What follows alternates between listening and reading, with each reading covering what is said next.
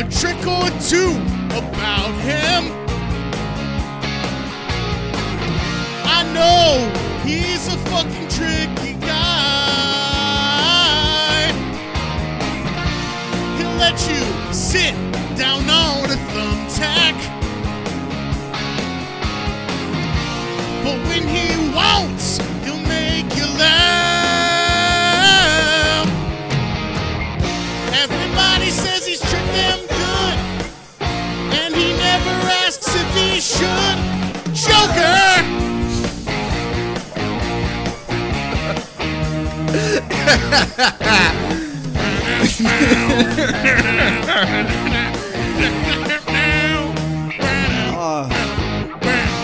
He wears his face paint like a trickster. He's sick and twisted, an evil mind. He does his trick and says, ha ha, got you. He'll trick your ass and wipe it too.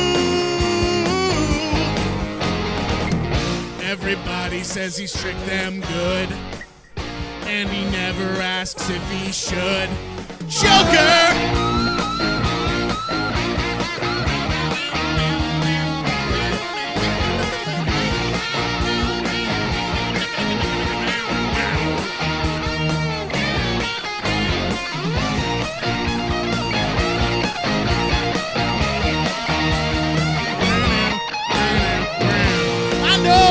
A trick or two about him. I know he's a fucking tricky guy. He'll let you sit down on a thumbtack,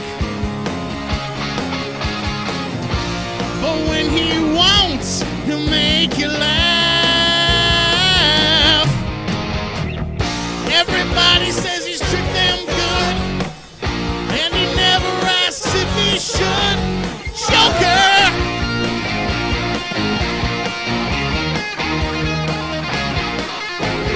Joker!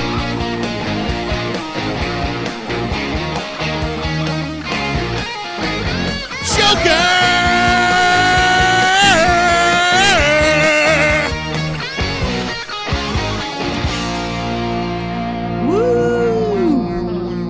Thank you, Detroit. Thank you, Detroit. One more time. One more time.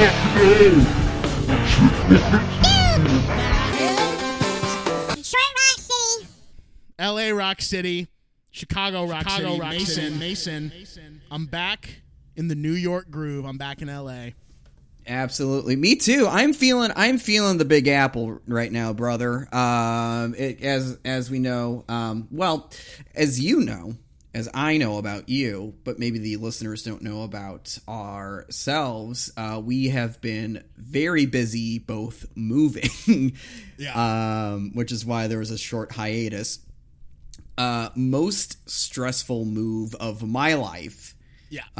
And the irony is, I was moving basically just down the block to another building that my landlord owns, and it was teed up to be the easiest move of my life. And wouldn't you know it, that didn't happen. Wouldn't you know that maybe the landlord didn't tell you the whole truth for once. Yeah, wouldn't you know that maybe the landlord, quote-unquote, misheard me when he said that he would be covering the cost of movers. Yeah. And you know when I found out that wasn't going to be the case? Sunday night. And you know when I moved? Monday morning. Bum, bum, bum, bum. Moving.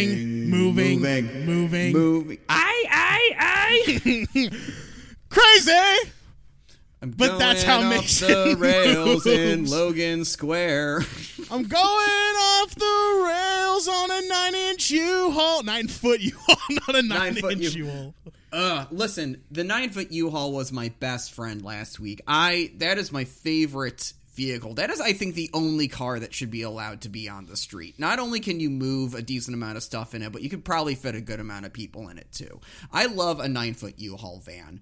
If somebody wanted to get me a 9-foot U-Haul van for my birthday, I would change my tune about the necessity of automobile transit, because I would just take that sucker everywhere. But that's that on that. That's all I got to say about that, Noe. That's all I got to say about that, my friend. My podcast. Yeah, well, I'm in LA, so that's what is up. That's what's up. Yeah, crazy how the last time we both moved at the same time last time as well, if you remember. Yes. Wait a minute. Back last June. Remember, I had to go back down to LA to put my stuff in storage at the summer of the pandemic. Right. And you also moved at that time, right? That's when I moved into my last place. That was actually July. Or end of June, beginning of July. End of June, early July. In any case, yeah, we did have a. Listen, our cycles are synced up. Yeah, our cycles are synced up. We are both on our periods right now. I'm bleeding, brother. I need your help, and I need a towel. Same. Actually, now that you mention it, I did have to get some thrift store pants because a friend of mine wanted me to be in a short little video he was making, and I don't know if they do this in LA, but they sometimes staple the price tag or the price of the item to the article of clothing you're buying. And so I had to buy a new pair of pants, and I was tucking in my shirt, and I forgot to take the staple out, and I scratched myself a little bit there on the hand. Just a big old little scratch. That looks like a cat scratch, actually, to be honest with you. That's very reminiscent of, like, you're out playing with the stray cat in the neighborhood, and you're like, oh, I'm going to grab that thing by the tail. I was playing in the Brian Setzer Orchestra. And Brian Setzer bit me. That is interesting. They don't do that in LA. They don't staple the price of the pant onto the pant leg. They don't. That's a Chicago thing. Hell, that may have even started in the fucking Big Apple, as far as I'm concerned. That's not happening in LA though, so we don't have to worry about that out here. Yeah. So that's fine. You know, the A in LA stands for Apple. So we both moved, and I'm tired. Mason's tired. We're all both tired, but we're here. We're doing the show. It's Labor Day as we're recording this. I'm wearing the bird shirt plus the fishing hat because I'm on vacation. You're on island time. I'm on island time. I'm on the playa, just fucking chilling. So kind of cool. And I can do that now because I'm in LA. I can be on island time all the time. That's the good thing. You, my friend, you're on fucking public transit time, is what it sounds like. Yeah, I am on public transit time. I'm usually on public transit time, and that is just it's God's punishment for you for living in Chicago. Really, I think it's God's blessing. Public transit is proof that God loves us and just wants us to be happy. Some may differ, like me. Some may differ on that one. Listen, call me naive, call me idealistic, but I love paying $100 a month for a little to reload a card, and I just go bloop, and I can go anywhere I want. We got a national park, a national historic monument in the city of Chicago now. I think the first in Illinois, or at least the first in the city of Chicago. And I went down there yesterday, took a little day trip down to Pullman, went to the Pullman National Monument. I told Noah I wasn't going to talk about this on the show, but I changed my mind. Yep. It's a nice park. If you're in the city of Chicago, if you're visiting, it's well worth a trip down to, I think it's like 111th and Cottage Grove, to the Pullman National Historic. It was an industry town, if you're not familiar. It was a site of a famous strike. A lot of trains stuff down there. I didn't get a chance to see the whole thing, but I'm itching to go back because it is free. It is a National Historic Monument. There are cool old buildings there. I got some Harold's chicken. I got some wings with mild sauce. It was delicious. I ain't one of the Cosbys. I ain't go to Pullman. Mm-hmm. Yep, absolutely. I ain't one of the Cosbys. I ain't go to Pullman. It's Hillman, is what he says in the song. What song is that? Does he say that in? Hey Jude. Yeah. Well, Mason, a long time ago, I visited you in Chicago and had a great time with you, mostly. And then We went our separate ways, and believe it or not, had a really shitty time in Chicago. Without me? Oh, that's too bad. Yeah, without you. I'm gonna give you the bullet point list of what that looked like.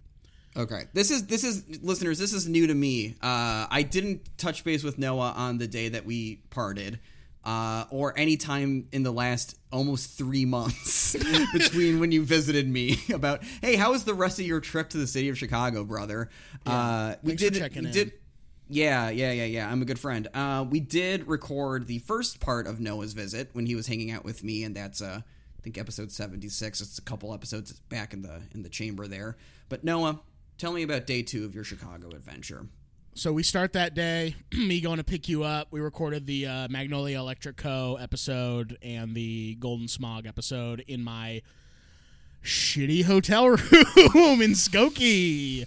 Took a little trip to Skokie. Very cool. Skokie. Wouldn't mind living in Skokie, but also wouldn't mind not living in Skokie. That's what I'll say about that. So then I drop you back off.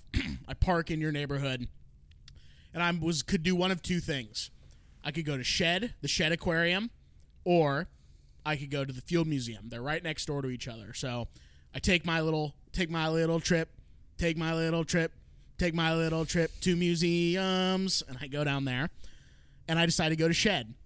Now, Mason, in Milwaukee, which is the city I was in prior to coming to Chicago, I was attacked by a bird. Did I tell you about this? I do remember hearing about this bird that attacked you. So I'm in Milwaukee. I'm on Lake Michigan. I'm in a park in Lake Michigan, and I'm walking back to my car after having walked basically around the entire perimeter of this beautiful park right on Lake Michigan. And I'm walking back, and I'm near nobody. And all of a sudden, I feel this hot breath on the back of my neck, on the nape of myself. And I feel just like a tiny little scratch, and I hear like, "Pah!" like a little sound like that. And I'm like, oh, I think a bird just attacked me. Isn't that fucked up and ruined the rest of my day immediately after that? Yeah. Mm-hmm. So then I get down to fucking Shed Aquarium. And wouldn't you know it, there's a sign that says, be wary of red-winged blackbirds. They are known to be very territorial and could attack you. And I'm like, yep, boy. That is the same fucking bird that attacked me in Milwaukee. What would you say? What would you do in that situation? You would only get really upset. And I did. Yes. I'm going to be honest with you. I'm going to say it on the pod. I think Shed Aquarium, a little overrated. I'm just going to say it. Didn't have as much fun there as I would have liked. There wasn't as extensive, wasn't as cool as I think it was maybe a little bit overhyped for me. Then get on the red line, go to the White Sox game, doing a little South Side action. White Sox game was pretty good. No real complaints there. Get back to my car, which is parked outside your apartment, and I drive back to my hotel room for the night. And the next morning, I decide I'm going to take a little trip to the burbs. I'm going to go see the Frank Lloyd Wright house, which is in Oak Park, and all that shit. And it said it was open, and I drive there. It takes like 45 minutes to get there, and it's not fucking open. I drove all the way there, and it wasn't fucking open. To get from Skokie to Oak Park really does just take you, like, right through. Like, that is a trip. That is a trip, and that sucks that you had to take that length of trip for basically no reason. Well, it ultimately ended up, I'm not going to say it ended up being okay, but I did make the best of it. I did drive by Ernest Hemingway's house, which is in Oak Park as well.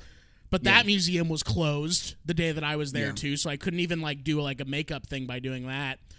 I went to Johnny's Beef, which is technically in Elmwood Park, and that was a suggestion by friend and past guest of the show, friend of the show, Jake Ellenbogen, who is an Oak Park boy himself. I then drove from Oak Park to Wrigleyville because I had a tour of Wrigley Field at 1 or 2 o'clock. I think it was at 1, I don't remember, sometime between then. And I pay $60 for parking. No joke. Yeah, absolutely. Makes sense. Absolutely. Yeah. Even though there was no game going on, there's nowhere to park there. No, so you just have to pay $60. They have turned that place, they have turned Wrigleyville into just a place to suck your money, and you have to resist the temptation to spend any money in Wrigleyville, truthfully. Yeah, it's kind of fucked up, to be honest with you. So I did my Wrigley Field tour. It was cool. I got to see Wrigley. The tour wasn't as long as I was expecting, and so I had a weird, inordinate amount of time to spend. And so I'm like, maybe I can make it down to the Field Museum. So I, like, on a whim decided, okay, I'm going to take the Red Line down from Wrigley. I think Addison is the stop or something like that. Yes. Take it from Addison to Roosevelt, I think. Yes. And then get on a bus and take Yes. that bus to the museum. And Yes. I had to time it just right. And so I'm huffing and puffing, trying to get up the turnstile, up these set of stairs onto the L, racing, just hoping to God I can make it onto this bus. And I'm coming out from underground up to the surface. And as I'm walking up the stairs, I see the bus pull away from the bus stop that I needed to get on. And I checked the app, and there wasn't another one coming for like 20 minutes. And I'm like, guess I'm walking to the Field Museum, which was about the same amount of time. But I was like, I wanted to try and fucking make the most of my time here. So I'm walking, I'm huffing and puffing, I'm sweating my dickens You're off walking at this right by time. Columbia College Chicago's campus, also right by where I went to college. Spent a lot of time in that part of the South Loop. And had just no idea, did not give a fuck about that at all, as I'm just trying to make my way to the Field Museum. I tried to go in an entrance, it was locked. I said fuck out loud, probably a little bit too loud.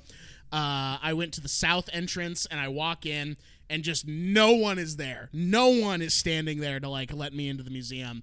So I'm just standing there like an idiot with my mask on or something or whatever. And this woman comes over and goes, "You trying to get into Field?" And I said, "Yes." She goes, "We stopped selling tickets at 4." And I checked my phone, and it was 4:10. And I literally looked at her and said, "Ma'am, I drove all the way from Portland, Oregon to be here. Are you telling me you're not going to sell me a ticket?" And, like, just really trying to butter her ass up. Mm-hmm. And she goes, "You can come tomorrow." And I was like, "I'm leaving tomorrow." And she said, "I'm sorry." So I just walked out completely dejected. And to rub salt in the wound, as I'm coming out, there's a family of 3 who are coming in who have already bought tickets on their phone, and this woman lets them in no problem. And I'm like, that is so fucked up. That is the man trying to fucking keep me down if I've ever seen it. That so stupid. Sucks, brother. Yeah, it was shitty. It was So really then I walked out, and I'm right on Lake Michigan, and I'm sitting on this bench, and I'm crying a little bit because I'm just so tired and so pissed that I'm, like, not getting to do the things I wanted to do, and I know that I'm leaving Chicago the next day. And so I decide, you know what? I'm going to make the most of my time. I'm going to go to Navy Pier. I know it's a tourist trap. I know it's a money suck, but I just want to feel like I did something today. Mm-hmm. Something else besides what I've felt like I'd been taking L's left and right that day. So, waited for a bus to come. I think it was the 2 if my math is correct. And the bus just came. I saw it coming down the road, and it just drove right past me. And I was just like, what the fuck do I have to do in this goddamn city to get a shred of fucking respect from Chicago? Jesus Christ. Leaving Mason back at his house was the worst decision I ever made. Yeah, I was gonna say, I really think that that does suck, and I'm sorry that the city treated you so poorly that day. That is, I've spent a lot of time in this city.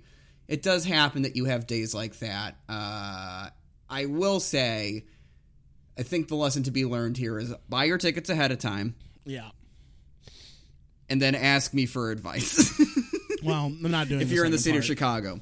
Yeah, maybe as long as you're in the city of Chicago, I am always around for advice. So you didn't end up getting over to Navy Pier? Eventually I did. I said, okay, I'm going to wait for one more bus, and if that bus does the same exact thing, I'm done. I'm done with this fucking place. So I was able to get on a bus. Took me all the way there. Whatever. Navy Pier sucks. Who cares? Doesn't matter. You don't have to go there. And then I was like, I know for a fact I can go to this restaurant in Chinatown. So I took a bus to the Red Line, I think back to the Roosevelt Red Line stop. Got on the Red Line, took it to Chinatown Cermak. The restaurant's right there. Restaurant was fine. I remember just burning my mouth really badly on the fucking food that I got and just being like, this is fine. This is fine. At least I'm sitting down, not stressed about fucking being in this city, navigating it by myself. and I was so tired. I was just so sounds exhausting. It really it was does unbelievably sound exhausting. tired. And it had been, you know, I was not staying in like the most comfortable room in the entire world. And there had been our day that you and I did. I want to say we took like almost 30,000 steps that day. I like checked the day after, and so I was tired and sore from that day. And I think I took like 21,000 steps the day after that. You know, doing my own shit. Just the day I saw the White Sox or whatever. So I was exhausted. I was tired. I was like, fuck Chicago. This place is so insane. Just like absolutely just like felt like I could not buy a win those last like day and a half. So that was it. Then I left Chicago. That's it. Fucking sucks, dude. I'm sorry. Thank you. It is what it is. Sorry. Next time you come to Chicago, let's give you a better time. We hit the big tourist spots. We did. That time. First day honestly made up for it though. We did so much that first day. We think about it. We did the zoo. I mean, we just did so much. We did the zoo, we did the Marina Towers, we did the lake, we did Buckingham Fountain at Grant Park. Grant Park. Yeah, Millennium Park a little bit.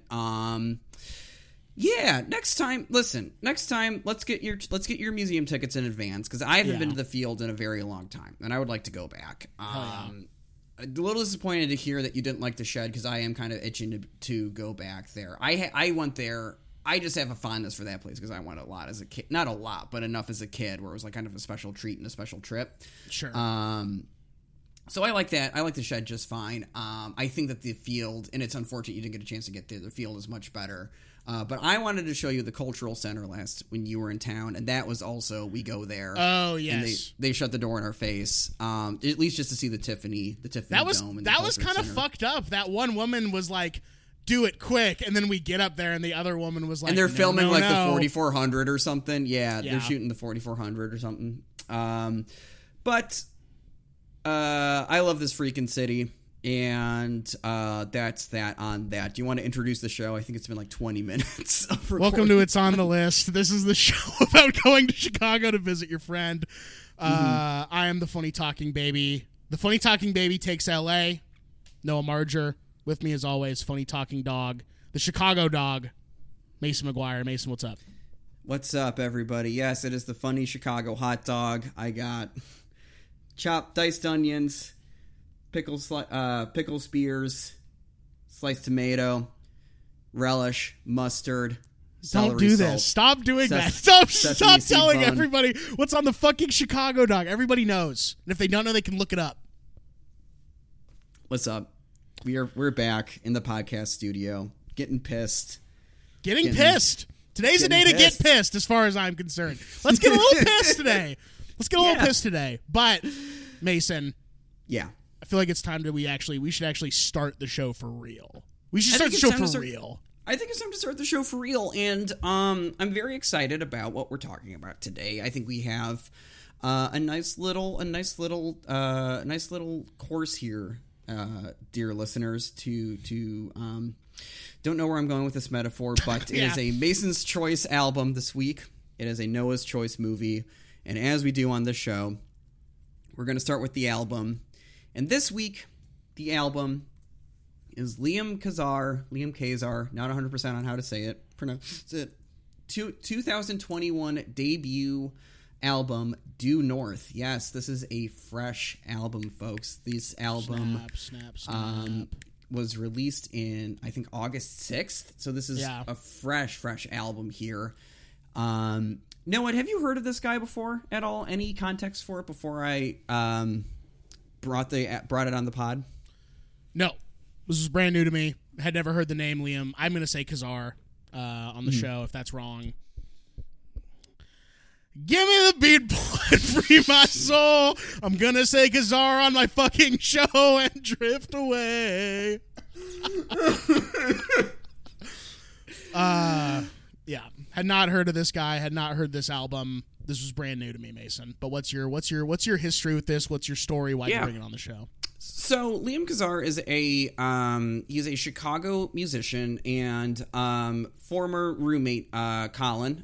He has moved elsewhere. Not a personal thing. It's just life took him in a different direction. Sent me a invite for there's a music venue / bar / kind of it's a cool place to hang out in the Avondale neighborhood called Sleeping Village. They got like a friend of the show, Kelly Kripe, and I met there when they were in town. Hell yeah. They usually have cool concerts going on. They have a great selection of beer. And Liam Kazar had a pop-up for his restaurant Isfahan, I believe it is, Persian cuisine.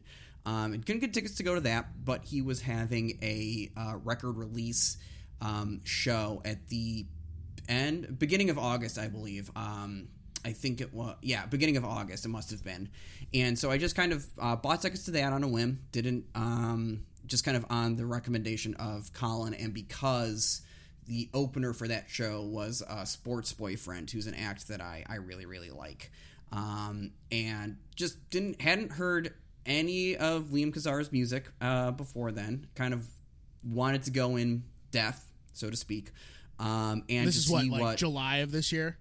This is, I think, the first week of August, actually. Like, this is, I think, right after this album came out. And, because I think I just got back from Michigan.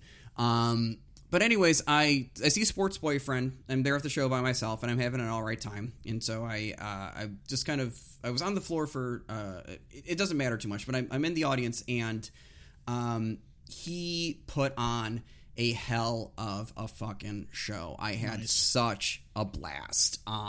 He brought out Katie and James Lake, who folks might know from the band Twin Peaks, another Chicago sort of act of the last roughly decade. And I had a fucking blast at that show. I was taken not just by the kind of energy of the performance and being in that space and kind of having that much fun at a show for the first time. And August, Delta was Delta's, around, but the rules and the restrictions were such where not a lot of people were with the masks on. It felt very kind of freeing and liberating. And I had such a good time at that show that I just went on Bandcamp right away. I bought the album.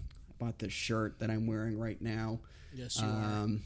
And, after about 2 weeks of me bringing on material to this show that my co-host did not appreciate.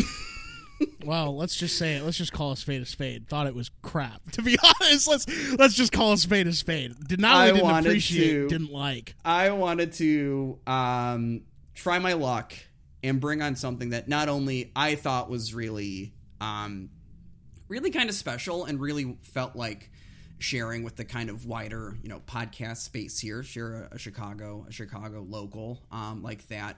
But something that I also thought would be, because I had one of those moments when you are hearing something for the first time, and particularly something new for the first time, where it's just like cosmically or whatever's going on, you're just like, this album is, and this music is just really getting me right where I need to be got right now, and with a little bit of time, I can kind of appreciate the album on a more of a sort of, we'll say, objective level. But I heard this album and I heard the songs, and the more that I re-listened to it since going to that show, I just thought that it was something that, I wanted my friend Noah to listen to, and I wanted to get his thoughts on. And so that's me. That's my history with this. Yeah.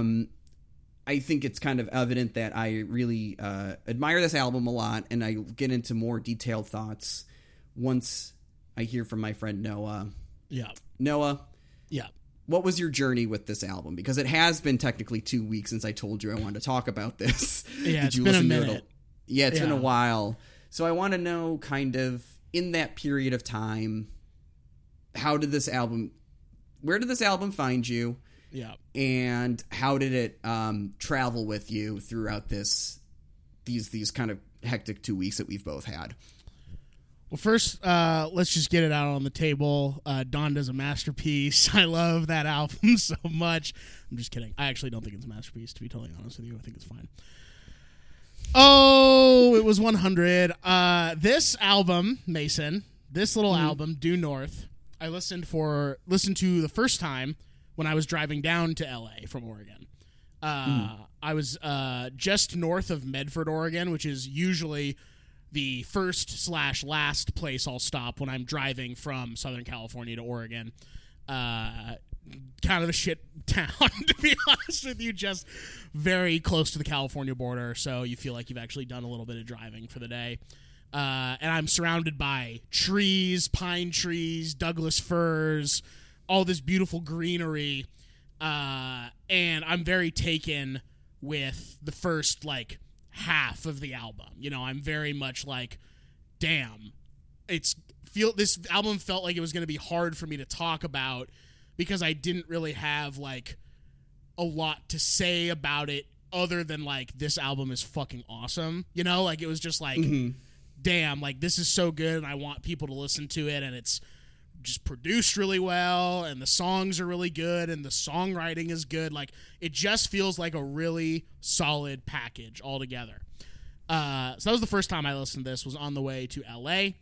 Then listened to it again, like the weekend that I had moved in, because I thought we were going to record. We didn't, so I was listening to it again. And I was getting ready for the show. And I was like, this is good. This is still good. This is still hitting me where I want it to hit. But I started to get a little bit more into, like, maybe, like, I guess the weirder sounding songs on the album. Like, the first 3 songs on the album, So Long Tomorrow, Old Enough for You, and Shoes Too Tight, all feel like kind of in the same ballpark. But then as the album progresses, it's 10 tracks total. You get things like On a Spanish Dune and No Time for Eternity featuring Andrew Saw and Something Tender. And they almost have this, like, George Harrison-esque vibe to them. You know what I mean? And I like that comparison point. I didn't make that, and you're absolutely right. Thank you. I was just like, yeah, I'm a little bit more into, like, the psychedelic kind of more, like, ethereal sounding tracks on this, because the tracks all sound like they're in a cohesive unit. Like, it all sounds like it's the same guy, like the same vision, the same whatever, very unified in that way. But they teeter between, like, Talking Heads-esque and, like, that sort of vibe and George Harrison to me. And that's sort of the two rocking back and forth spaces that this album exists in. I like those. I want to also throw out David Bowie for a couple of reasons. I had that written down as well. Big Bowie vibes. Bowie, because Bowie kind of had that same album by album, and then throughout his whole career, like, kind of fluidity of sound. I hesitate to call it experimental, because with Bowie, there was always a very clear direction and a very clear idea and a very, like, kind of just one of the best songwriters. I love Bowie. And at this concert, the kind of high point of the concert, like, just like the kind of apex, was it was very, very funny, actually. Liam disappeared for a couple seconds or a minute or something, and then comes back on and just has, like, this white face paint on. That's when he brings on Katie and James Lake from the band Twin Peaks, and then they just do this, like, really raucous cover of Beauty and the Beast, the opening track off of Heroes, which was so cool. It was so fun. But I like the talk. Old Enough for You is definitely Talking Heads. I have that here as well. And that's one thing that I really like about this album is that precise thing that you pointed out here, which is, like, to me, I think that this album navigates a lot of different sounds and, like, kind of feels, but it never feels like it's, like, careening or not, like, kind of focused on what the, or, like, kind of careening or, like, moving, experimenting or doing different sounds for the sake of different sounds. It does. One Sounds thing like there's really an objective at hand. He's, like, trying to work at something. Yeah, it's to work at something. There's an objective at hand, and I like that it is that it's very. I guess the word that was coming to mind when I was listening to it earlier today in preparation for the record is, like, space, almost, like, not just in the kind of cosmic sort of vibes that it has. He actually had it's sort of like there's the cosmic country kind of thing that he has going on here, just a little bit. But also just like these are songs that you can kind of like move around in. They're very danceable and very movable, I think, in a way.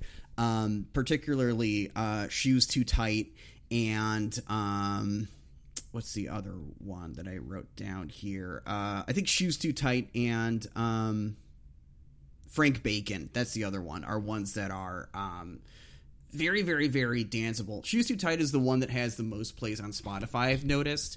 I think it popped up in, I was talking with a friend of mine, and I think it popped up in like some kind of Spotify playlist, so wouldn't be too surprised if people recognize that particular track. But it's, this is a debut album, and it makes me really excited to see, what he does after this, like what his next project is going to be, because he's also a guy that's worked with a hell of a lot of folks. Like he got another reason he got put on my radar is because he's played in Jeff Tweedy's band, and Spencer Tweedy played drums at the concert that I saw earlier in the month, or earlier last month rather. So he's a guy that I think we will be hearing from a lot if things go well. And here's my question now. Okay. What is your, so, we both like that this album, is playful with its production, and I also, it's great that you noticed also that, like, in any case, do you want him to be, like, well, how about this? So you like the more ethereal stuff the second time? You think it coheres as a whole? Do you want to hear like a more like kind of, I guess, openly like kind of cosmic and ethereal thing, or do you want him to like kind of try to find that sort of like middle ground between these two sounds that he feels very, I guess, interested in playing and pursuing? I don't want. It's easier to say what I don't want, I guess. I don't want him to fully commit to either, because the fact that he can do both and mesh them so well is so kind of the reason why the album, I think, works as a whole. You get, I think that a lot of those like more non-ethereal sounding ones that are a little bit more grounded.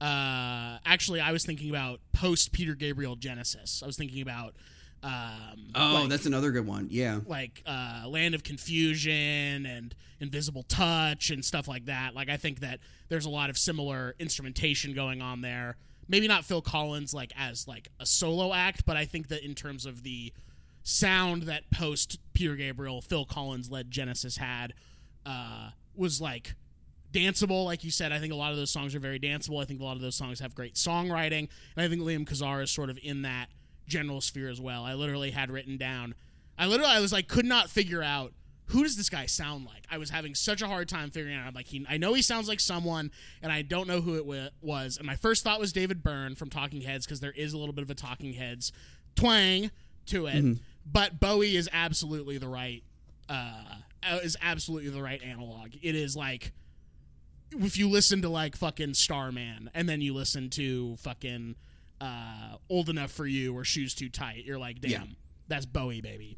So absolutely. To answer your question, I hope that he doesn't pick a lane, so to speak. I hope he keeps doing some iteration of this, and I hope that he continues to expand what he can do, because he's clearly an extremely versatile instrumentalist, as well as just like, he has a very specific vision, but also I think he can expand that vision. I think he can go places that maybe we don't expect him to go. So yeah, I'm just excited for whatever he does next, to be totally honest with you. It doesn't matter to me if it's more like the first half of the album or more like the second half of the album. I'm pretty much in with this guy already. Hell yeah. I do just want to say, I love that, it's useful to make these comparison points. I think that that's helpful for just talking about it and for our audience here. I think what kind of sets him apart and makes his voice in particular so exciting and worth following.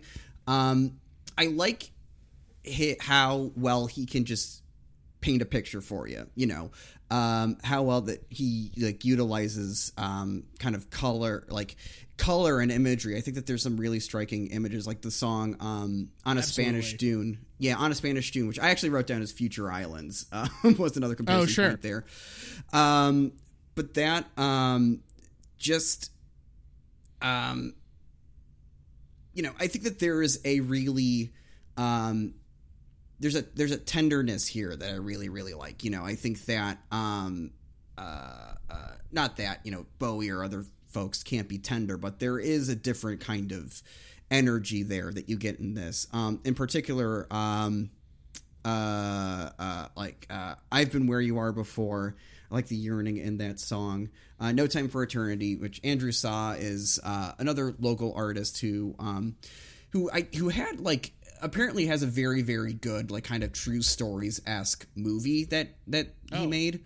That I didn't get a chance to see. It was screened for free at Millennium Park of all places, but I didn't get a chance to see it. But I like that there's sort of a it's not like with early Bowie or something where he's doing characters or things like that, or kind of giving you a whole symphony. This is very much like you are, Due North is at least very much, you're just with this guy, you are just with him and in his thoughts and in his feelings. And I think he has a lot of very, tender and vulnerable things. It's not a particularly, difficult album to listen to, or he's not sharing like, deep dark secrets or something, but he's just like telling you like, hey, this is just, what my life is like. This is just what I'm going through.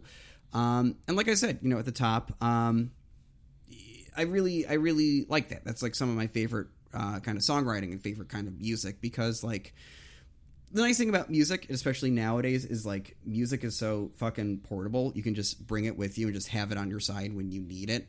And this is, the month of August was a big, like, kind of transitory period for me. I was saying, there's the move. I had to say goodbye to my friend and roommate. And this is an album, I think, that kind of takes change and kind of in transition like that, and embraces it almost, That's one of my favorite things about it. I think that this is one that I'm going to be... it was such a treat to discover it, so to speak. And I think that I hope that remember it in times of extreme sort of upheaval and transience just in my personal life. Sure. I think that's, it's just about all I have to say about that for now. Yeah. But yeah, I really, really like this, and I'm glad you liked it too, and I'm glad it resonated. Yeah, I literally have written down, and if you don't believe me, I can fucking show you. But I literally have written down, you're trying to win me back after Outlaw and The Village with this one, because this is right up our alley. I think, we did that blend thing on our Instagram where we blended our Spotifys. I was shocked it was an 89% 89% match, because I feel like more often than not, even if we both like something, we might not like it for the same reasons, or we might dislike it for different reasons, That's fine. There's nothing wrong with that. It's just I was surprised that the algorithm comes back and goes, yeah, that's a high B. You're almost at an A, in terms of like matching taste. But Mason, this is like the sweet spot, I think, for us. We both like Wilco. We both like Bowie. We both like Genesis. We both like, David Byrne, Talking Heads type stuff. We both like giving each other little kisses goodnight.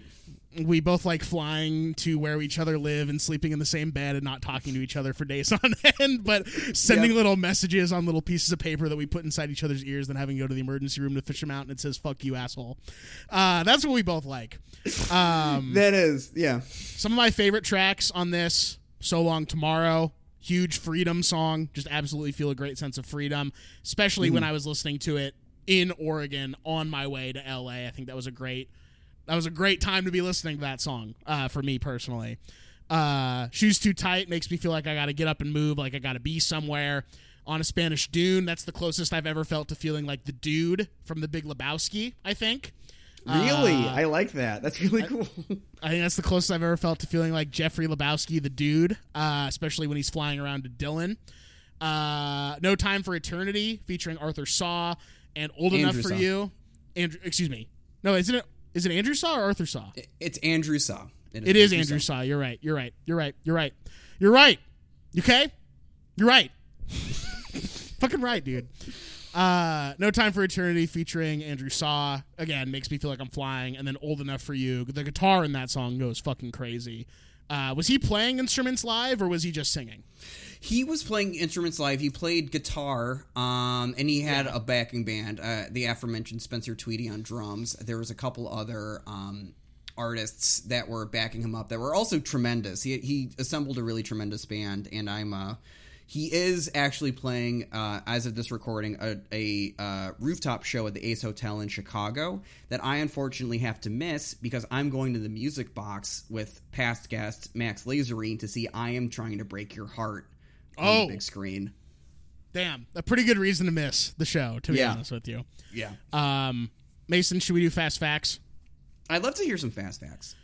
Okay, the Kansas City-based, Chicago-raised musician and acclaimed chef/founder, a real-life chef on the pod for fucking once. After You're Thomas, right. Founder of the Armenian pop-up restaurant. How are we saying it? Is it Isfahan? I think it's Isfahan? Let me look this up. Isfahan? I think it's Isfahan, I think is how you say it. Isfahan. But that's 100% could be incorrect, but I think it's Isfahan. Isfahan. Yeah. Describes the making of Due North as a personal revelation where the more he wrote, the more his songs showed what kind of artist he's always wanted to be. While he's consistently been a dream bandmate over the past several years, performing with acts like Tweedy, Steve Gunn, Daniel Johnston, and more, making his own songs presented a chance to finally find his own voice. This is all taken from his Bandcamp page. I was just going to say. Jeff Tweedy has said, I love everything about Liam. His voice, his songs, the way he plays instruments, his smile, his cooking. Everything, says Tweedy. He says exactly like that, too. Whenever I hear one of his songs for the first time, I almost immediately start thinking to myself, oh yeah, this song. I love this song. It's a magic trick very few people can pull off, making something brand new sound like a cherished memory. I think that's a great way to put it, to be honest with you. That Jeff Tweedy, man, he's got a way with words, and he might be onto something. Yeah, he might be onto something. I don't know. Who cares about him? This record kind of all stemmed from a conversation I had with Jeff, says Kazar. I showed him some of my earliest songs I was working on, and he told me, it sounds like you're writing for the people in your bands and not writing for yourself.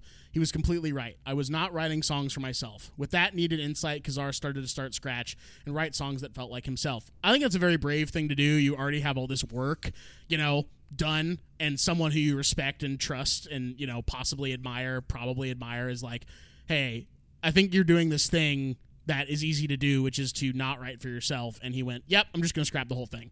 I think that's a very brave thing to do. That's a lot of work. Not only to scrap what you've already done, but just to completely start from scratch. So I say shout out to that. I say shout out to starting from scratch. There are two words I had in my head during the making of this record, which was joyful and vulnerable. Look at that, Mason. Says Kazar, citing Al Green's 1978 The Bell album as an LP that encapsulates such a feeling. Quote, I was trying to talk about things I'm scared about acknowledging, that I'm not that powerful, and that you can still be joyful and face your own insecurities. Due North was mixed by Sam Evian at his Flying Cloud recording studios in upstate New York. Quote, Sam knew exactly what I'm trying to do with this record, says Kazar. He put the whole track listing together and really had a vision for the record that I needed at the time. Like most musicians, the pandemic threw Kazar for a loop, knocking out both his touring revenue and his part-time gigs as a bartender. With more than enough time in his Kansas City home, he decided to pursue his lifelong love of cooking by creating a restaurant, Isfahan, with recipes that honor his Armenian heritage and his family's journey to the United States from Iran, Syria, and Lebanon. Kazar's cooking has received press from Time Out Chicago and Eater. Quote, in COVID, my mantra was to not have my heart broken about the future and be present, says Kazar, explaining that ethos is one of the reasons why he named the LP Due North. That's it for the Fast Facts, Mason. Who, what, or which is your Mercedes valuable player for this guy? You know what? I am kind of torn between, as we do on the show sometimes, we have co-Mercedes valuable players. And I was really set that my favorite track was On a Spanish Tune. And then on my most recent listen, I was like, maybe Shoes Too Tight is my favorite song. And I'm like, you know what? this is my show. I can do what I want. I'm going to do a co-Mercedes valuable player of On a Spanish Dune and Shoes Too Tight, because I think that those two sides of the same coin. Exactly, like you were saying, or like you quoted in the Fast Facts, that this is an album about joy and vulnerability. I think those two are good places to start to get joy for Shoes Too Tight, and then sort of vulnerability, contemplation from On a Spanish Dune. This is a full recommend for me. I love this album. I hope that people give this a shot, give it a listen. And if he's coming in your town, go to his show and support him that way, and just put money down for this fucking album too, because I think he's a really tremendous musician, a really tremendous artist, and well worth a spin here. So Noe, what about you? What do you got? Well, you said this is my. You said this is my show, and I'm also going to go on record and say this is my show. So I'm gonna Are you sure about that? I'm 100% sure. You have no idea how sure I am about the fact that this is my show. My Mercedes valuable player, I'm just going to give one. I'm going to give it to On a Spanish Dune. Again, it's a very rare feeling to feel that ethereal and that lifted. No, I'm not trying to be, facetious about the whole thing. Like, it really does make me feel high, like in the best way possible. Like, I feel like I'm flying. I feel joyful. I feel like I'm sort of entering a world that maybe I wasn't, akin to before the song came on. That's my Mercedes valuable player of this. That's really what I like about the album the most, even though I do really enjoy stuff like Shoes Too Tight, So Long Tomorrow, and Old Enough for You. But I'm going to give it to On a Spanish Dune. And this is also a full recommend from me. Is this the first time? This feels like the first time in a while we've both given something a full recommend. Maybe I'm wrong though. I don't have the episode list in front of me, but just going off gut, that sounds about right. Yeah, that's kind of what we do on this show. We just kind of go off on our gut. We do just kind of finish on our gut on this show. we do just sort of come on our own body on this show. We sort of do flip our dick upward and come semen on ourselves. Yeah, this is the #1 show for dry jacking off and finishing on your chest. Speaking of dry jacking off and finishing on your chest, Mason, we have a movie to talk about today as well, right? We sure do. And that movie is Akira Kurosawa's Dreams from 1990. Ooh. Snap, snap, snap, snap, snap, snap. Mason. Yeah. Any experience with this movie and any experience with Kurosawa? I have to imagine the answer is at least yes to one of those. Kurosawa, yes, not as much as I would like. Kurosawa is one of those big dogs whose filmography always seems so vast and daunting that I am sometimes a little not sure where to get in. I've seen High and Low. I've seen an early film that he wrote but did not direct called, I should have looked this up because I wanted to talk about it. It's like The Snow Killers or The Snow, something like that. It was on Criterion Channel. And I have seen, prior to watching this movie for the show, I have seen one segment from this particular, from Dreams. When I was in film school and screenwriting 1, my teacher showed us The Peach Orchard as just sort of nice. as a capsule. I forget for what lesson exactly, but she showed us that. Was it called The Snow Trail? Was that the movie, Snow Trail? I believe so. Yeah, Snow Trail. I believe that's what.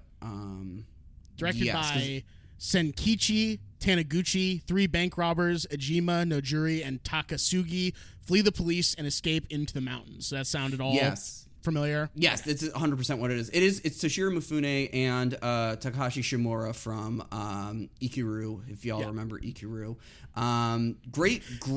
If y'all fucking remember Ikiru from back in the day, if y'all fucking remember that one, if y'all fucking remember that joint, Ikiru, yeah, that's the same fucking guy. Can you believe it? That's a fun little thriller. I like that movie quite a bit. But that's about it, I'd have to double check if I've seen more Kurosawa, but that's always been kind of a secret shame is that I haven't seen a lot of Kurosawa movies. Damn. I'm sorry. Yeah. So you haven't even seen Seven Samurai or Yojimbo or anything, have you? No, actually, I think I have seen Yojimbo. Actually, I think I saw that in high school. Okay, because that was I've seen Yojimbo. That's Yojimbo is. I have not seen. Yojimbo is sort of like a classic, dipping your toes into foreign film to watch because it's not 3 hours 100%. plus like Seven Samurai is, Yeah. But it's also not like drier. It's not a drier Kurosawa like maybe Redbeard or Ron can be at times. So that's like a perfect Kurosawa to watch in high school. That's when I watched Yojimbo as well. I think I even watched it. Actually, I fucking wrote it down. Haha, what my whole shit was. Haha, cool. Huh, no, you actually did a little bit of research for the show. Haha, cool, you actually wrote some shit down. Oh, cool. It's not like I do that every fucking week anyway. It's not like I take the time to fucking do that shit before. You think I take this shit? You think I'm just wandering through my fucking life, just grabbing things, Do you want to take a drink of water? You want to calm down, have a little? I don't have any fucking water to take a drink of. It's all gone. You want to have a banana? You want to have some Cheez-Its? I want to have a fucking beer. That's what I want to have. I want to get fucking wasted, Mason. I want to get wasted. I want to go to Rossi's Tavern with you again and drink. Not soon enough. Yeah. Well, I can wait. So believe it or not, I watched this in high school. I watched Dreams, Kurosawa's Dreams in high school, Mason. It was... Yeah. It may have been the first Kurosawa I had ever seen. If not, it was for sure the second. It was either the first or second Kurosawa that I had seen.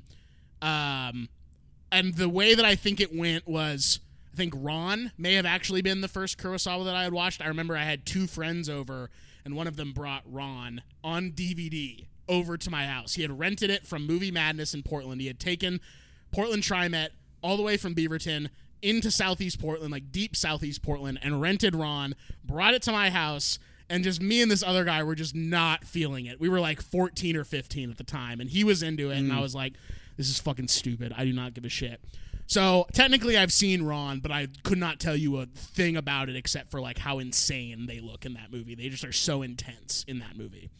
Then I watched Yojimbo in high school. I watched that in a class called History of the Motion Picture, taught by Kevin Bennett. Shout out to Kevin Bennett. Watched that in high school, classic, because you may know or maybe not know, Yojimbo is what inspired a lot of spaghetti westerns, including, I think, was it The Good, Bad, and the Ugly that was directly inspired by Yojimbo? I think it was Fistful of Dollars. You're right, it was Fistful of Dollars. You're right, it was Fistful of Dollars. The Toshiro Mifune character was the inspiration for the man with no name. The Man with No Name, Clint Eastwood. Pretty cool guy. Then I watched Ikaru during the summer of many movies, which is what I'm dubbing Summer 2017, where I kind of had a part-time job, kind of was doing some volunteer work, but had a lot of time on my hands that summer. And I would go to what I think I mentioned last time was the Leatherby Libraries and the Dodge Media Library and just rent like 3 to 5 DVDs a week and just watch them like when I wasn't working or when I wasn't volunteering. And that Ikaru was one of them. And I would like to watch Ikaru again because I remember liking it, thinking it's really good, but I remember not thinking it was like the masterpiece that it's like lauded as, to be honest with you. Right.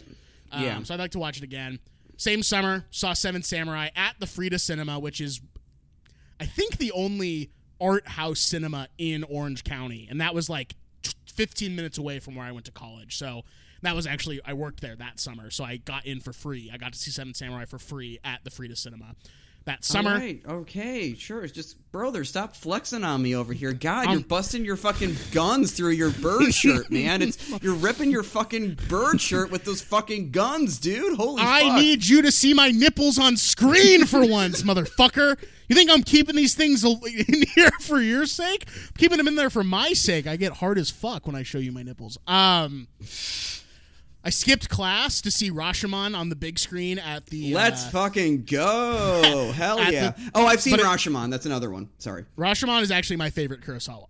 Maybe that's a hot take. It's Rip City, actually. That movie is good as hell.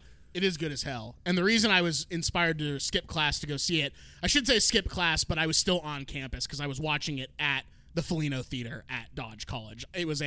They were doing a screening of it, and I skipped my class at the same period to go and join in on the big screening of Rashomon. And the reason I was so tempted to do it was because at the time, this was shortly, I think it was maybe a year or two after Moonlight had come out, and I was like, damn, that's the best movie in the world. Still kind of think that. And Barry Jenkins on his Criterion video was like, you have to get Rashomon. You have to respect the form. You just have to get Rashomon from the Criterion closet. And I was like, hell yeah. I got to see Rashomon. So I did. And I do think it is my favorite Kurosawa that I've seen thus far. And maybe Dreams is my favorite. Maybe Rashomon's my favorite. I kind of go back and forth. They're very different. But Dreams I watched in high school. I was in a class called Film as Literature. One of the worst classes that I have ever taken. High school, high school, middle school, college, whatever. UCB Wow. Improv 101. Throw that in there. Throw that in the mix. It's one of the worst classes. Les Cordon Bleu. Les Cordon Bleu. Oh, I just went to the movies with our friend Dustin and my other friend Ben, who hasn't been on this show before. But they're coming out with a Julia Child documentary. Did you know about this? Oh, no shit. No, I didn't actually. And I didn't know that she actually sounded like that. I thought that was just like a bit that like comedians would do, and it was like a huge exaggeration. But she really does sound like that. It's crazy. Yeah, she does. Yeah. Yeah. Shout out to a queen, though, for real. I don't care about her. But this class was terrible. It was taught by one of my least favorite teachers at the school. I'm not going to dox him, but he was the same guy who taught the AP Lit program, basically. And he just was such a dork, kind of a douche, wore fedoras and trilbies, was a swing dancer, just like overshared about his life, was very like into the fact that he taught what he called the DWGs, which, yep, you guessed it, the dead white guys, like wore that as like a badge of honor, that he was like an expert in that. Kind of just a weird ass guy. How many fucking left turns do you have to take in your journey as a man for it to be like, yeah, that's going to be me, man. I am just going to be rocking and fucking rolling this. I am just committed to the no pussy lifestyle. I am just absolutely committed to being the absolute worst poster on Reddit. I am just committed to my Hungry Man microwave meals and just yanking my little ass pud every other day because I don't have enough energy to do it every single day anymore. Where do you fucking start on that journey? Well, you start as the English teacher at Arts and Communications from Magna You start as the podcast co-host. You start as Mason's podcast co-host is where you start as. And you tell him, man, you got to stop ripping your pud, brother. You got to get out there. Ripping your pud's fun. But he was so neckbeardy and shitty, and he was just so into Shakespeare and Chaucer and Beowulf and kings and queens and shit. And, like, here's the thing. You say he was on the no pussy train, but there are enough women out there who, like, were respected this guy. And, like, there were people who, like, ate lunch in his classroom. Male, female, you know, people who don't identify as either, you know, non-binary folk. It was insane.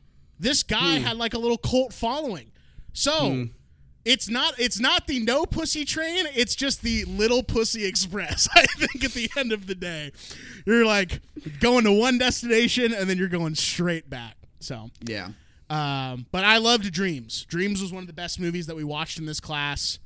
It's so beautiful. I hadn't seen it since. It's been 6 or 7 years since I've seen the movie, but parts of the movie have like never left my brain, and I can get into those here when we actually start talking about the movie itself.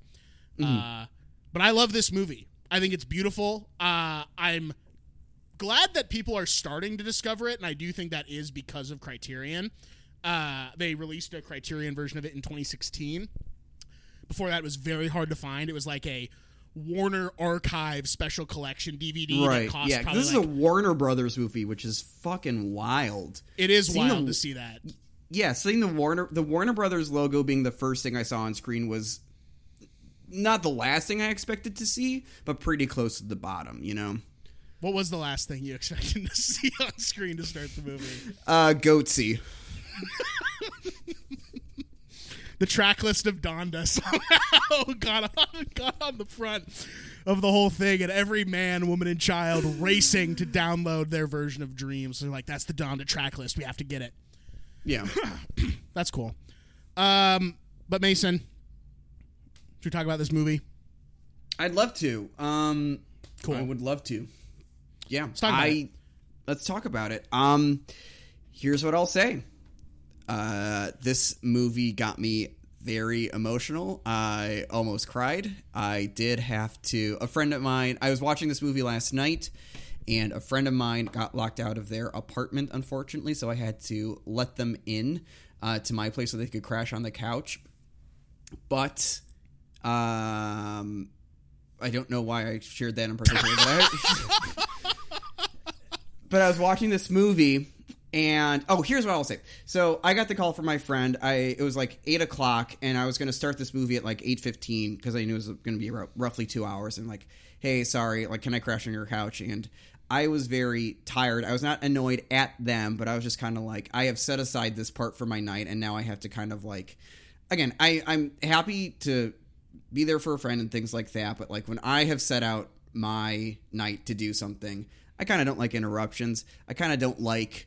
I'm very persnickety. I'm very. You don't fucking fragile. Say. Is that true? I don't believe that. Me? No. I was just so I'm like, yeah, you can come by. I do have to watch this movie for the podcast. In the way things work out, you know, they were coming from a different part of the city. They had to do some errands to make sure that they were like, you know, had some, you know, some clothes to sleep in and things like that. Yeah. So because, you know, they got locked out of their apartment. They don't want to be just like sleeping on my couch in their work clothes and things like that. So it ended up being that like the movie ended and they showed up. And normally, sometimes I can get in a headspace with a movie where, and especially if I'm sitting down and I'm waiting for, you know, there's plans coming at the end of the movie, basically. I can get in this headspace where I'm just like kind of like, fuck, now I gotta be on call, I gotta wait, I gotta have my phone on vibrate. I don't like having my phone on vibrate when I'm watching something, especially at home. But I am watching this movie, and I have Mason's Notebook open in front of me, and I am just creak, and I am like wrapped the whole time, R-A-P-T, the whole time, and I am just like, just into it and just like feeling it. And like with, you know, the first two vignettes at the end of the peach orchard, I'm like, oh, this is going to be my favorite one. Like, I don't see how it could get much better than this. Then you go into the snow, the kind of this, what's it called? Snowfall. Mountain climbers. Then you go into the tunnel. Then you go into the artist. And then you go into, Mount Fuji in red, baby. Mount Fuji in red. And then you go into, and I am just watching this whole thing and I'm just like, fuck, Akira Kurosawa, you lived a fucking life. Yeah. You lived... Just... It occurred to me watching this that I was watching this sort of story, and not like a biopic, but just the story of a man's life, a Japanese man's life who was born in like the 20s, I think, maybe even earlier than that. And like came of age through World War II and came of age in the nuclear age. And even if he wasn't in the cities that were bombed by the military to, you know, in Hiroshima or Nagasaki, was in that culture during that time and lived through that and was affected by that and saw like just the kind of absolute dredges of humanity, saw like just the worst, some of the worst destruction that's ever been wrought by humanity. And then he leaves on this just, but in all of that, he's communicating beauty. He is communicating the importance of art and just like how I sent you this right before we recorded. I sent you this Life in Hell comic. To pivot. Did you get a chance to look at that before we started recording? Yeah, I did, and it really bummed me the fuck out, to be honest with you. It bummed you out? It bummed you out? Oh, it didn't bum. How would it not bum me out? It's like, it's sad. I kind of found a little bit of a liberation in that particular comic. I'll post the comic later, but all to say that it's like I got the sense of just like a life that was lived, and just, you know, we've been through a long fucking year, and we've been through a long month. August was a hard month, not just for you boys here, for your podcast hosts, but for the world at large, for the United States. It just seemed like bad shit kept happening. And it just seemed like bad shit will continue to keep happening. And I'm not saying that that's not going to be the case. But what I am saying is this movie gave me a little bit of hope at the end of it that there is still, like, beauty that can be saved somehow. I don't know. I don't have an answer right now how that's going to happen. I don't think any one person has an answer on that. But this movie does put you in the pits of fucking despair and puts you in the fucking shit. But it also just, it's very honest and it's very honest and it's very true about, like,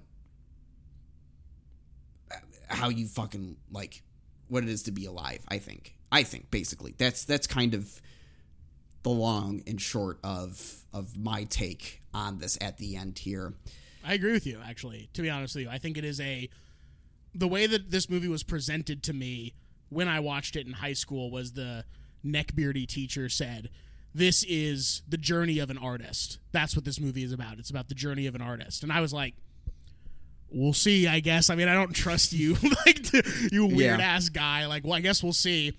But he was right, you know? And not only is it about the journey of an artist, it is just the human journey of being a young person and being afraid of the world and being unsure of the world and having to live in the world outside of, you know, the comfort of home and having to go out in the world. That's what I see Mountain Climbers and Tunnel as.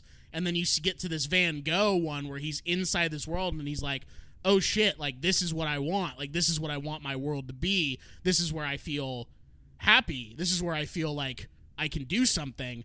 And then Mount Fuji in red and Weeping Demon, the sixth and seventh vignettes in the movie. This is also an anthology film, by the way. I think it's the third anthology film we've talked about after Wild Tales and Night on Earth. And Mount Fuji in red and Weeping Demon come along, and it's like, this is destruction. This is like how crazy life can be. This is how we're, like, thinking about, like, morality and, you know, existentialism and all these things. And then that last vignette always gets me. It is so simple and it is so serene and peaceful, and it feels like it shouldn't work because it's such a mood shift and it's such a tonal shift from what we had just been on. But you want it because you're craving just that little bit of peace and that little bit of return to nature. And I love the old man in this movie. Spoiler alert, he might be coming up later at the end of the show. But this old man talks about just how we have to work together to preserve Earth, and we have to work together to live on this Earth because the Earth is the only home that we have. And ultimately, you leave home, you experience fear, you experience uncertainty, you experience all these terrible things that can happen, you experience all these beautiful things that can happen, but ultimately, we all return to Earth at the end of the day. We all get put in the ground. We start where we end up where we started, and we have to take care of that. And there's a big environmental message there, but that environmental message is also a personal message at the end of the day because of the artistry put forward in this movie. It is so beautiful. It is such worth your time. People who say that older Kurosawas are, like, you know, something to not be watched are just completely mistaken. I feel like this is such a powerful movie, and it I don't know. You just can't not be moved by it. I don't think. No, I don't think so either. I also just think that the title. So I will say something. When you presented this movie as the one we were going to watch, I got a little pissed. Why? Because I had seen that short before, and I was like, I've seen this movie before. I don't want to see Akira Kurosawa's dreams. I want to see fucking I don't know, just Dunstan checks something in. else. Dunstan checks in, exactly. Yes, I want to see Ed. Why didn't we watch Ed TV? I think isn't Ed the one with the baseball playing monkey, and Ed TV is the one that's Truman Show? Right. I was going with the Truman Show one, actually, but you are right. Ed is the baseball playing monkey. With Joey from Friends, it's Joey from Friends and the baseball playing monkey. Sounds like us. Kind of sounds like us. It does kind of sound like us.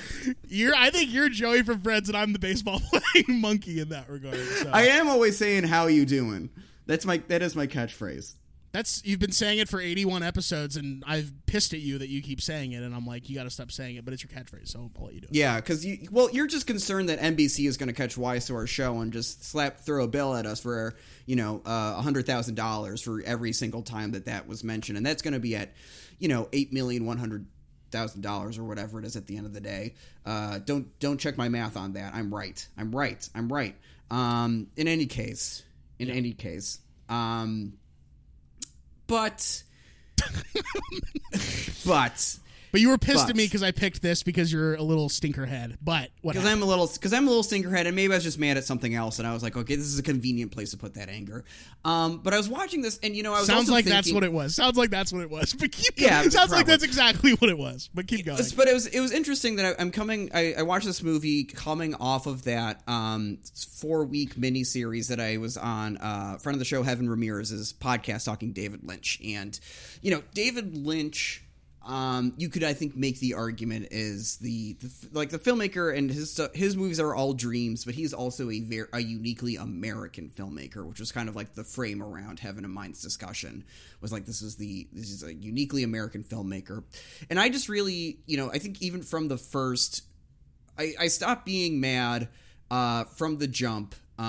When the first credited name was Martin Scorsese. That's very important. We got to point that out. That's one of the first. True. I think he's yeah. only credited actor too, which is interesting. Maybe that's just an American thing. Maybe it's different elsewhere. But in any case, if you rent this movie on Amazon, it's $2 for a rental, which is quite a steal. Martin Scorsese is the only actor's name that pops up in iCloud. In any case, it starts It starts with the first vignette, the first the foxes. Foxes, yes, thank you. And it starts basically with a sun shower. And I don't know if you have sun showers in Portland, Oregon. You certainly don't have them in Los Angeles, but we get them a lot in Illinois and Chicago. And I love a sun shower. They do feel very dreamlike, and they do feel very, very dreamlike. I'll just settle on dreamlike there. And it goes into that section, and I was just kind of smitten, and I'm like, okay, I got to get over myself. I got to get over this little pissed off attitude that I have right here. Yeah. And I just kind of, at the end of the day, on the basis level, I just appreciated that I was watching dreams from a person. I had access to dreams from somebody who lived in a different culture and time that I did. You can make the argument that's what all filmmaking is. You can make the argument that's what all art is. People have, I'm sure, but just putting it on the tin, Akira Kurosawa's dreams, I'm like, okay, let's just see what it's like for this man at this life that he had. What are the dreams that he had? And I think that's a good way to kind of get an entry into another culture and another sort of time and place. And that's, I think on the basis level, that's how I appreciate that. What vignettes stand out to you the most? What were your favorites? The Peach Orchard, like I said, and Tunnel, the Wailing Demons, and then I didn't write the name down for the last one, but the final one, I think. The Windmills. The Windmills. Yes, thank you. Or is it Windmills or Watermills? It's definitely not Watermelons. It's definitely Windmills. Okay, who cares? Fine, whatever. I care, and I'm right. So that's that. But the ones that stuck out to me the most when I watched it the first time were Blizzard vignette, because it is so starkly different from the first two. The first two are very colorful and very the Mountain Climbers one is very silent and still as well, but in like a frightening way. The other two are like not necessarily frightening, but they're like awestruck. You have this like awestruck mentality that you just like, I can't say anything. Like I have to just sit and watch it. It's like watching an animal be born or something like that. You're just like completely and frozen there's in your tracks. and just the way that he and his sound designer use the howling wind, and how they to create that atmosphere in that section was just it made me a little chilly.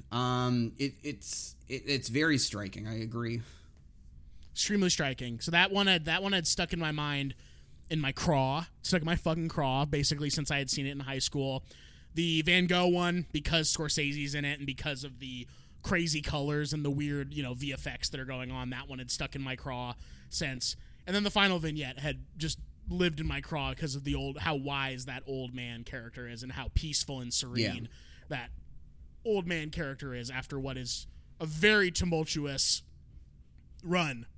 Even the ones that are like, even the Van Gogh one, there's a lot of conflict in the Van Gogh one because he's constantly chasing after the guy.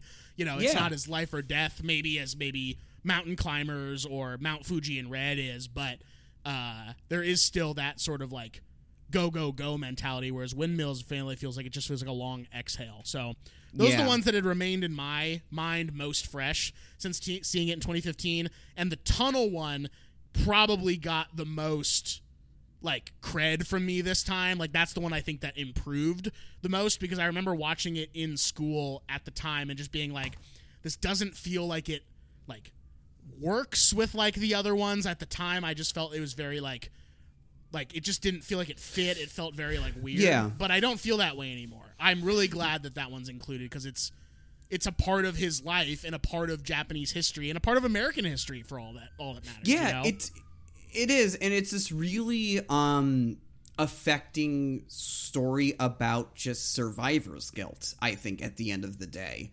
I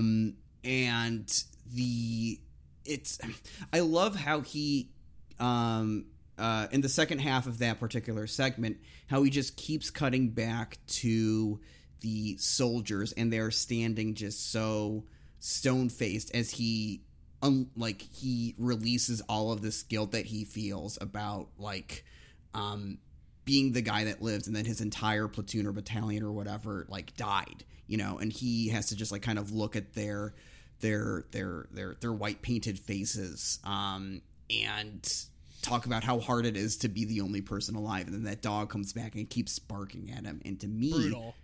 That dog indicates the survivor's guilt that he's always going to carry with him. And that's the thing that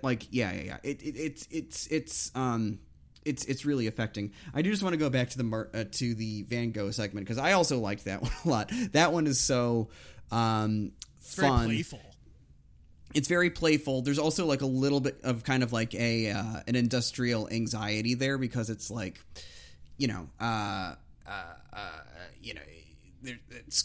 Van Gogh is seeing the kind of the train coming in. He has these visions of train wheels, and I just love how kind of shocking it is when that pops up for the first time. Yeah. I just love that you're with the artist in the gallery, and then he goes into the painting and he's talking in perfect French to the women that are at the river doing their laundry or whatever.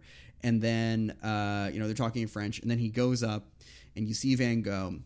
And if you're a discerning viewer like me, or you've at least have some familiarity with this. One other thing I knew about this movie ahead of time was that Martin Scorsese's in it as Van Gogh, and I'm like, oh, I can't wait to, is Marty going to do some accent work? Is he going to speak in French? What's going on here? No, it's just Martin Scorsese with 100%. With this a wrap around his ear, and just being just in his little kind of fast talking, intense mode of speech there. It's so fun. I love Marty as an actor. He's a tremendous filmmaker, but anytime that he acts in something, particularly Shark Tale, I don't know, it's always a treat.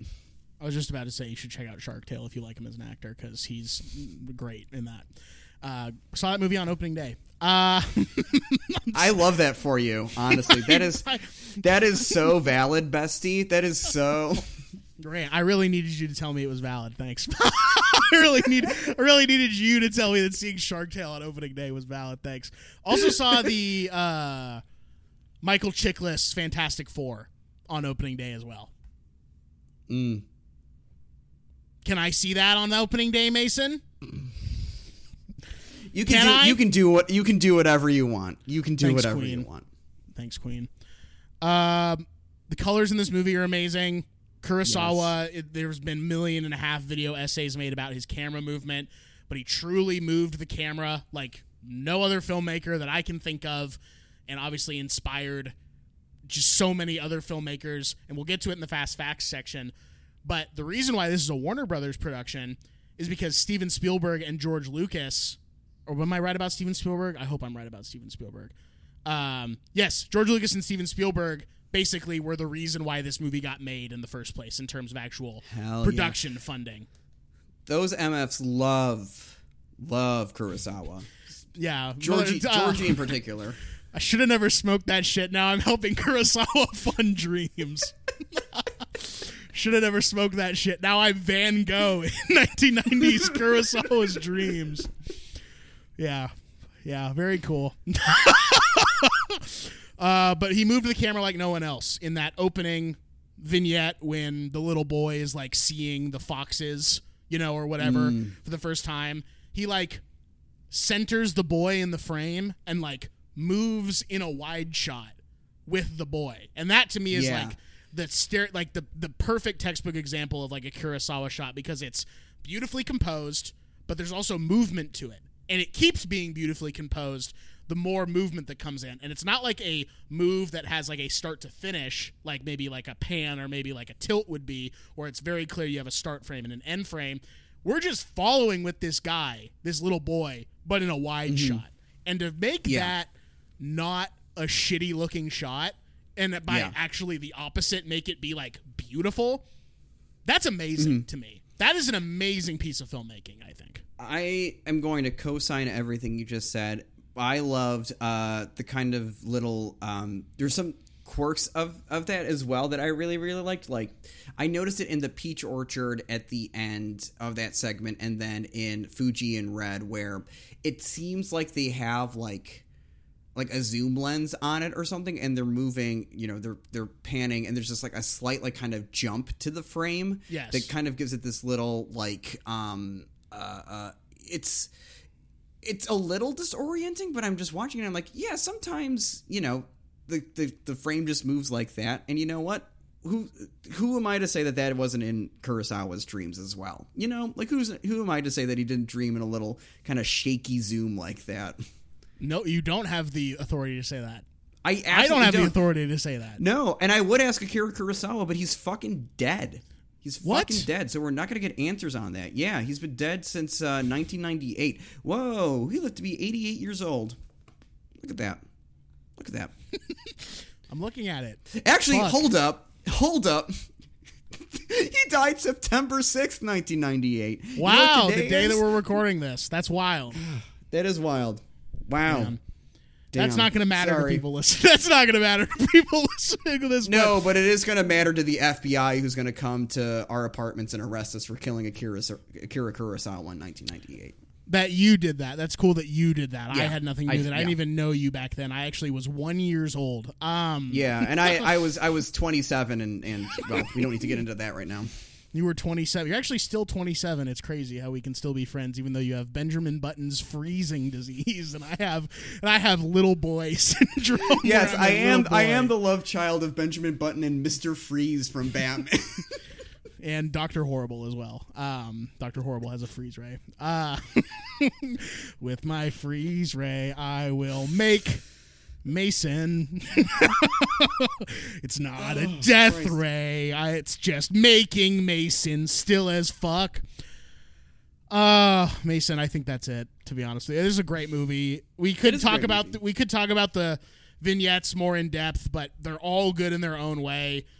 I would say my least favorite, like, individual one is Mount Fuji in Red, but you need Mount Fuji in Red to get to Weeping Demon to make that one work, to be honest with you. I kind of see those as one vignette, even though they have two title cards separating them and sort of breaking them up.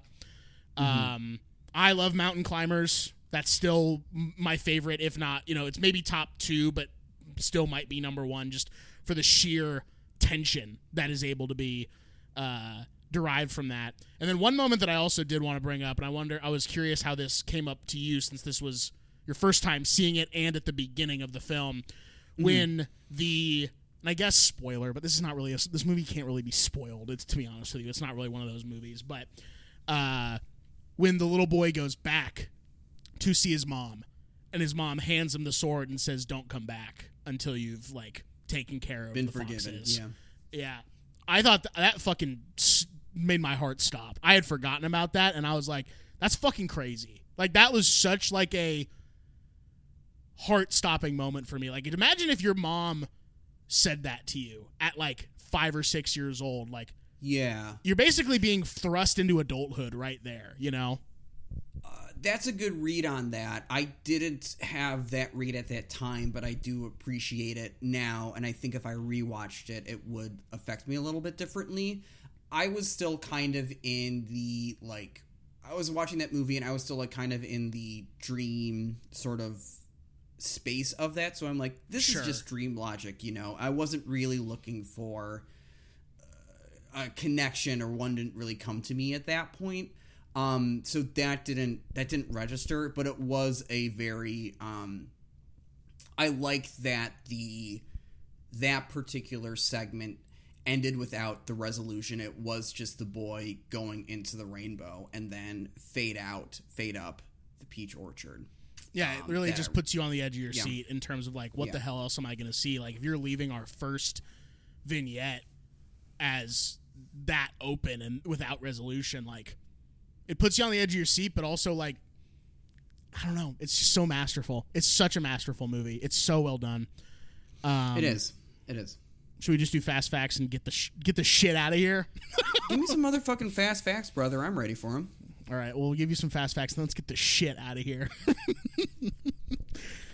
Dreams, a.k.a. Akira Kurosawa's Dreams, is a 1990 magical realist film of 8 vignettes written and directed by Akira Kurosawa. It was inspired by actual dreams that Kurosawa claimed to have had repeatedly. It was the first film in 45 years in which he was the sole author of the screenplay. It was an international co-production between Japan and it says worldwide, but I'm going to go ahead and say America, to be honest with you. Japan and America. Dreams was made 5 years after Ron, with assistance from George Lucas and Steven Spielberg, which was funded by Warner Brothers. The film was screened out of competition at the 1990 Cannes Film Festival, and I think I read that it opened the festival, but I don't know how that works. If it's screening out of competition, is that allowed? I didn't know if that was 100% legit, because who knows. I've never been to Cannes. Anything could happen. Anything can happen. Okay, very good. Kurosawa had trouble getting financing from studios in Japan, blaming much on the political nature of his criticism of nuclear power in the film. He sent a copy of his script to Spielberg, who liked it and helped get a deal for him through Warner Brothers. For the Sunshine Through the Rain segment, which I believe is the first segment, I believe that's the Fox segment. Writer-director Kurosawa built a near-exact replica of his childhood home, and the nameplate on the gate even reads Kurosawa. During production, Kurosawa showed the actress playing the mother a photo of his own mother and gave her tips on how to act as her. Directing. In Crows, Vincent Van Gogh is portrayed by none other than Marty Scorsese. The segment features Prelude number 15 in D-flat major, also known as Raindrop, by Chopin. The visual effects for this segment were provided by George Lucas through Industrial Light and Magic. Additionally, it is the only segment in the film wherein the characters do not speak Japanese, but instead English and French.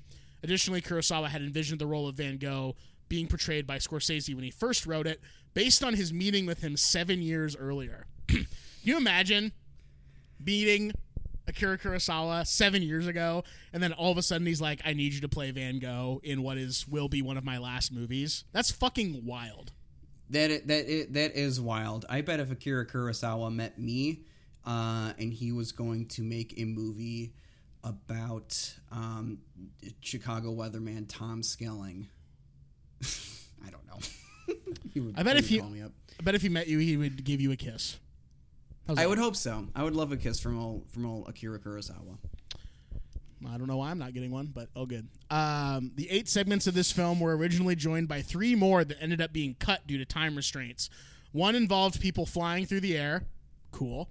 Another involved Buddhist priests protesting temple taxes. Maybe not that interesting. Maybe. I don't know. Probably interesting if Kurosawa was doing it, but it sounds boring as fuck. George Lucas was like, I'm just going to use that for my plot for 3 Star Wars prequels. Yeah, instead of doing that, I'm going to steal your idea and not give you credit at all. And the third focused on newscasters talking about a breakout of world peace. My opinion, cut it. think he made the right decision. The flying one could have. I can see how I would have liked to see the flying one. I'm just curious about that. I could definitely see how that movie gets very top heavy, after a while with 9 segments instead of 8. 100%. I think having 8. I mean, the less you can have in a movie, most of the time is always the right move. I feel like so cutting the 3 segments, and I think he cut the right ones. To be honest with you, none of those sound like they needed to be in the movie. According to Kurosawa, the script was written in, quote, 2 months, maybe less. Also crazy. But when you've basically been having these dreams for your entire life, probably not the hardest thing in the world to actually write them down. So, kind of makes sense. This marked the last work of director Ishiro Honda, and is sometimes alleged that he directed the segments The Tunnel and Mount Fuji in Red. While Honda's exact contribution has never been confirmed, Kurosawa valued his input in his experience that he brought in. In 1993 interview with Nagisa Oshima, Kurosawa mentioned how, quote, having Honda, who served in the war, as a friend, I feel odd making a war movie. I don't know the reality of battle. So a little maybe controversy there. Maybe no one cares, and that's just the mythology surrounding the film. Yeah. Director, Nobuhiko Obayashi, I believe is how you say it, was on set for the film and recalled that after finished filming, Scorsese rushed over to Honda to tell him he came to Japan just to meet him. Scorsese told Honda how he admired his work and decades later would contribute to the late director's biography. Kind of cool.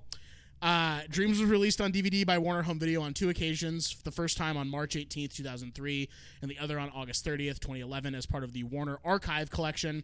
Criterion released special editions of the film on Blu-ray and DVD on November 15th, 2016 in the U.S. Both editions feature a 4K restoration headed by Lee Klein, technical director of the Criterion Collection, and supervised by one of the film's cinematographers, Shoji Ueda. Also included in the release is an on-set making-of documentary directed by Nobuhiko Obayashi called Making of Dreams, which was filmed during the production of the movie My Mercedes Valuable Player, the old man from the final vignette, and probably just that final vignette as a whole. But that old man character has never left me. That has been... It's the perfect way to end the movie. It's kind of the only way I think you can end that movie. It's so beautiful. Yeah. This is a full recommend. It's a great movie. If you haven't seen it, see it as soon as you can. Mason, what about you? My Mercedes Valuable Player, I think still it's going to be the Peach Orchard. That one kind of encapsulates... Yeah, I was really affected by that, and still am. I think that's kind of the movie in a capsule. I think the movie is definitely worth 2 hours of your time. Affected me like not a lot of other movies have, and it's certainly not anything that I've seen recently. So I really think that, if you're listening to this, just go out and find it and watch it. Also a full recommend for me. Can't not give this a catfish, my man. Come on, this is a catfish through and through, right? Yeah, I think this is a catfish through and through. I think so, but that's kind of your thing. So I don't interfere. I don't meddle in the affairs of catfish. To be honest with you, I kind of leave that up to you. And Nev Schulman is very grateful for that. Yeah, I hope that guy. I hope I can kiss that guy's ballsack one day. I don't know. Me too.